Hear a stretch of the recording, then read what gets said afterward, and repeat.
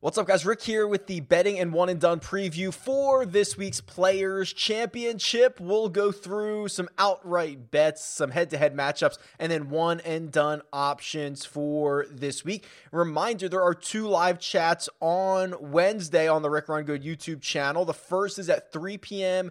Eastern Time. That's our regular Players Championship live chat that we do on Wednesdays, so we can talk ownership and really anything that you want in that hour. And then at 8 p.m. Eastern Time is the Jock Market Power Hour. That's stock market DFS. That's exploding. We're having a lot of fun with it. It's Joe Idonia and myself taking you through the final hour of the IPO phase, which is always a blast. So join me for both of those, and otherwise, Let's jump into some bets for this week.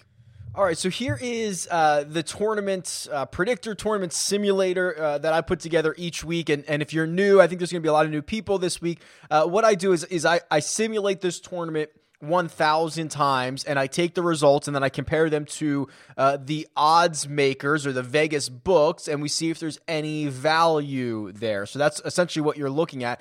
And it should be no surprise that Dustin Johnson has the most win equity in this field. I have him winning my simulation 8.2% of the time, which is just about a half a percentage more than what the implied odds from bookmakers are. So not a ton of value on Dustin Johnson, but there appears to be a small bit. Next up is Rory McIlroy at 7.1%. And I was really just kind of scratching my head, this morning, trying to find out how, after a year of no wins, why Rory McIlroy continues to pop up as well in these simulations. And I think I figured it out, and I want to share the thought process, or at least what goes into the model. And really it is about, the model takes into account a lot of things, but it takes into account specifically your average strokes gained. What are you gaining on the field every single time you tee it up? And then it also takes into account your volatility in both directions. To win a golf tournament on the PGA Tour, for a lot of golfers, that has to be a ceiling week. How often are you getting to your ceiling so that you can hoist a trophy on Sunday? So while Rory McIlroy has failed to do it for essentially 4 rounds in a row, which is why he hasn't won since 2019, he still has, and he routinely shows, one of the highest ceilings on the PGA Tour, which is why I think he continues to get a really good outcome in the projections despite not winning golf tournaments as frequently as he should. I mean, there are guys who are lower than him in the simulations, like a Patrick Cantlay, like a Bryson DeChambeau, Justin Thomas, Patrick Reed. These guys have all won more frequently. Some of them have won multiple times since Rory McIlroy's last victory, but I thought it was worth noting, what goes into these projections, and it's really just a matter, which proves to me that it's really just a matter for Rory of doing it for 4 rounds. That's it. That's literally the only thing. He has shown the ceiling. He has done it countless times in this stretch without victory, but he just has not been able to do it for 4 rounds in a row. The golfers that really jump out on the model are kind of right here. It's the Justin Thomas, Patrick Reed, even Adam Scott section of this board here. Patrick Reed, again, he wins a lot. He hits his ceiling a lot. Now he's going to go to the Players Championship and try to do that big game hunting thing that he tends to do. But it's Justin Thomas who opened up at 22.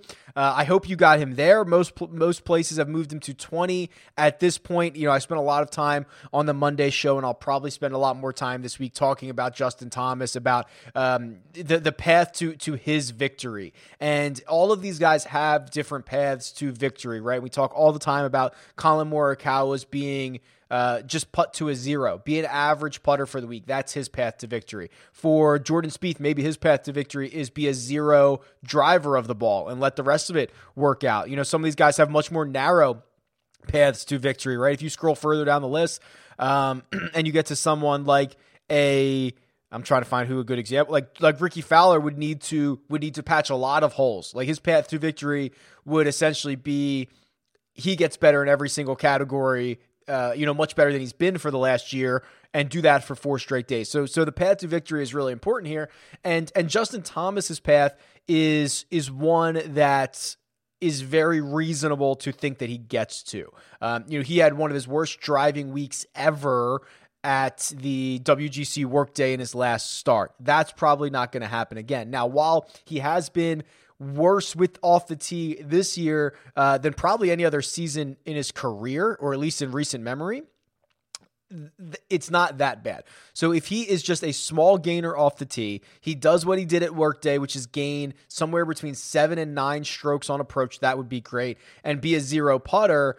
That's Justin Thomas's path. And that's not all that unrealistic considering what we've seen from him in his career and what we've seen from him recently. So I jumped on that number very early. As soon as I saw it at 22, it was mine. You can still get it at 20. I still think it's fine. I'd probably get it down to 18, but I don't know if I would go any further than that in a really deep field. Or if you don't care about the couple of points and you just want a guy to sweat on Sunday and you think Justin Thomas might be that guy, then maybe that's the bet you make. And, we do have to consider this week, the players is pretty volatile. So yes, you get a very deep field, but, the argument that I've kind of been thinking about this week is think about the winners of this event. Just in recent memory, you've got Rory, you've got Ricky Fowler, you have Jason Day, you have Webb Simpson, you have Siwoo Kim, right? I mean, that there is not a clear thread between all of those guys. Very different styles of play, all able to get it done at TPC Sawgrass. And that's kind of what we've seen over the years, is there's not necessarily one perfect fit for this. With water lurking everywhere and the way that some of these holes play, it's a pretty volatile event. So if you're looking for bets further down the board, I think that's a good strategy. One of the ones that gets me most excited, actually there's 2 here. So there's Max Homa, who I really don't think Max Homa is going to win again, right? It would be hard for anybody to win twice in a 4-start stretch, especially because he did it at Riviera just a couple of starts ago. But he's playing really well. Had another top 10 last week. The game's in great form. He's being priced at like 110 to 1. I think that number's pretty long. I would look at him in the top 10 market. But Sam Burns, Sam Burns, if you rostered him in fantasy last week, you were burned by him. No pun intended. Actually, I guess pun intended. And really, this is a great spot to go back to him at 125 to 1. So I don't care if he finishes last, 50th, second. If I'm betting him outright, I only care about one spot. And if you're talking about in the same vein as Rory McIlroy, putting it together for 4 rounds, Sam Burns hasn't done it. He's done it for like 3.5 at a time. That was what he did at Riviera. But his ceiling this season has been incredible. And if we look at his golfer profile page, I mean, look at the metrics. The metrics off the tee are phenomenal. He's one of the best ball strikers on the planet. So he's ranking 21st in strokes gained off the tee. He's 33rd in approach. That aspect is much improved. This is by far the best season of his career in strokes gained approach. It's by far, I shouldn't say by far, it's one of the best seasons in strokes gained putting. He has dazzled us with some of his touch around the greens, even though the metrics aren't great there. He pulled off some shots at Riviera that were splendid. I think this is a really good chance to get a long shot with legitimate final group winning upside at the Players Championship.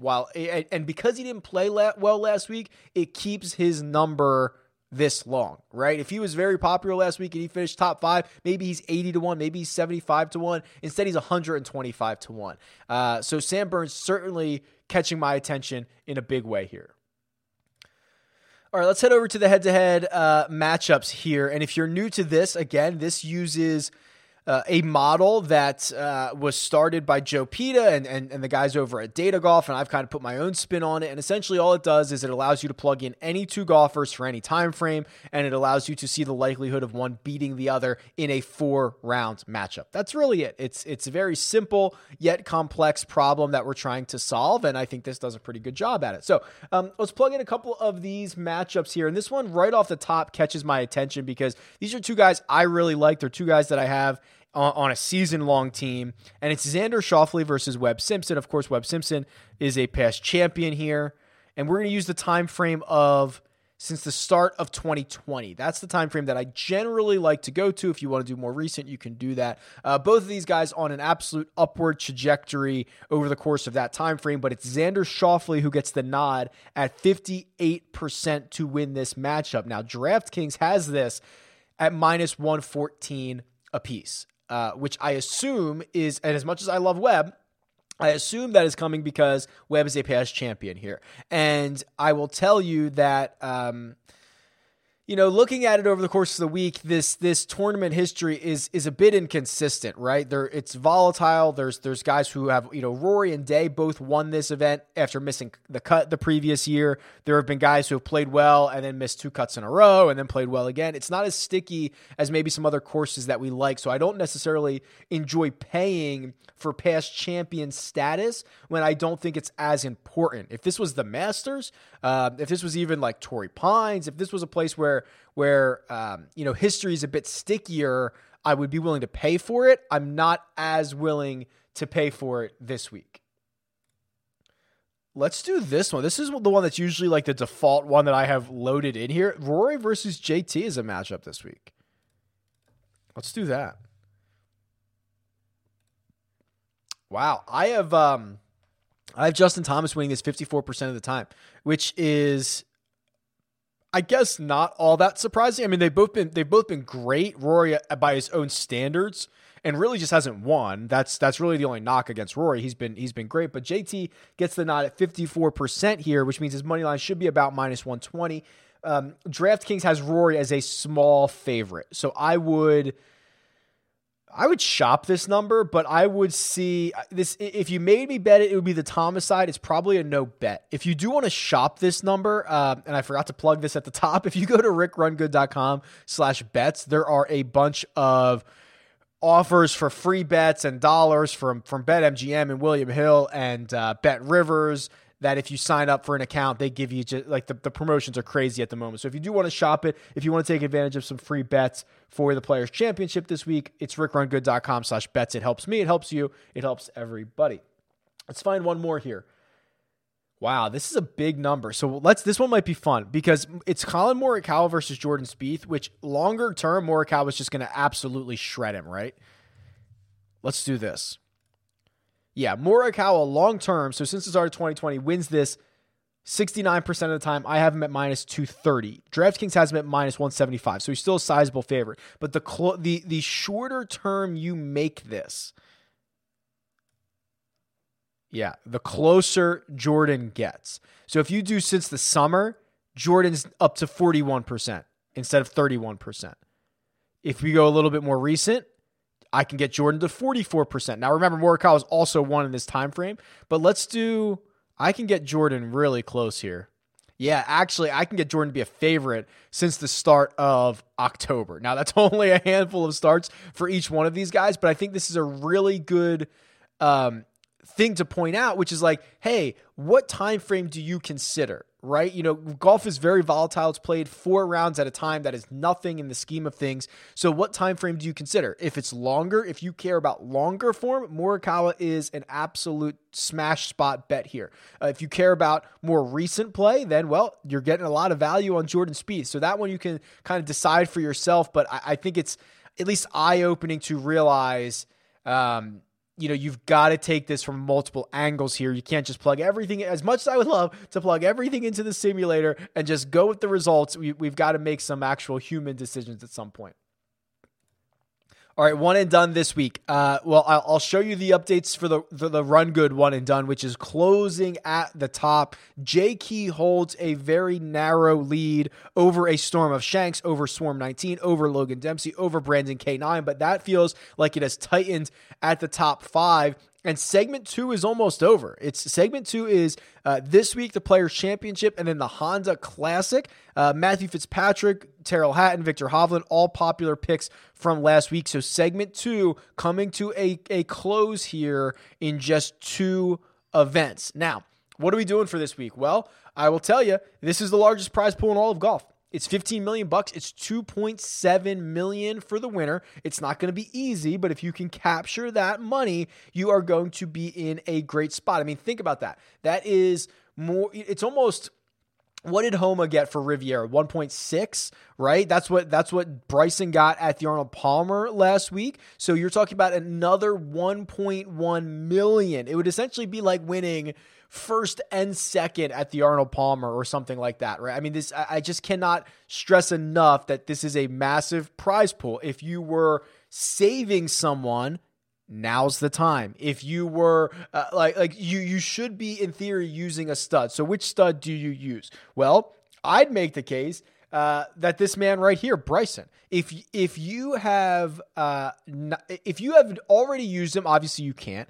If you haven't used him yet, you probably don't want to back him up after a win, but that's not a real thing, right? Like, okay, so people don't win back-to-back because winning golf tournaments is hard, so I guess it is a real thing, but he is not less likely to win this week because he won last week, right? This is a guy who is at the top of his game, who's going to go to a course that is relatively short, that he's going to be able to, in theory, dismantle these par fives. I think it's going to be scary what he does to Sawgrass if he can keep it in play, if he can keep the ball out of the water. And I think that he's going to be the one stud that you kind of get it at a lower ownership because people don't want to run him back out there the week after he won.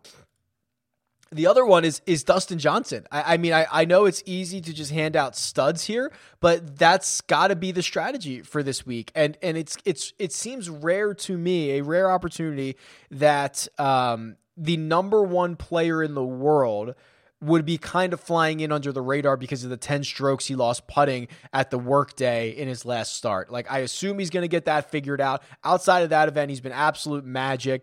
You see that he normally gets used at, he's been used at most at Genesis, at the WGC Mexico. He gets used at WGC events. I would like to kind of consider running him out at a Players Championship with all that money at the top for a guy who I think it's kind of flying under the radar a little bit. The chalk here is probably maybe Rory or Cantlay. I think Cantlay is going to be popular. I think Webb Simpson. Let's see although Webb gets used kind of all over the place. What was Webb used at last year? Let's see. Yeah, Webb gets kind of used all over. Wyndham, Sony, Charles Schwab, Waste Management. Webb kind of gets used all over the place. So maybe that's not a great example, but I think those guys are going to be pretty chalky. I think if you're feeling frisky and you wanted to go a bit further down the board, I think Jason Day's interesting, right? He's won here in the past. Outside of Sunday, he played great last week, and then also he's basically played well for three weeks in a row. I would consider Jason Day. I'm a little bit scared of that his irons have lost him a bit, but I wouldn't mind that at all. That's probably as far down as I would go. Jason Day's like 50-1. Obviously, there's a lot of guys in this field, so I normally wouldn't go to the 50s, but this week with a deep field, I'm probably willing to.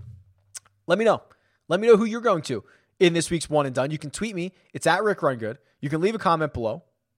Also, you can join us on Wednesday for the live chats, and you can just, like the video on your way out, subscribe to the channel, help me out. Much appreciated. Either way, best of luck this week. It's going to be a lot of fun, and I'll talk to you guys soon.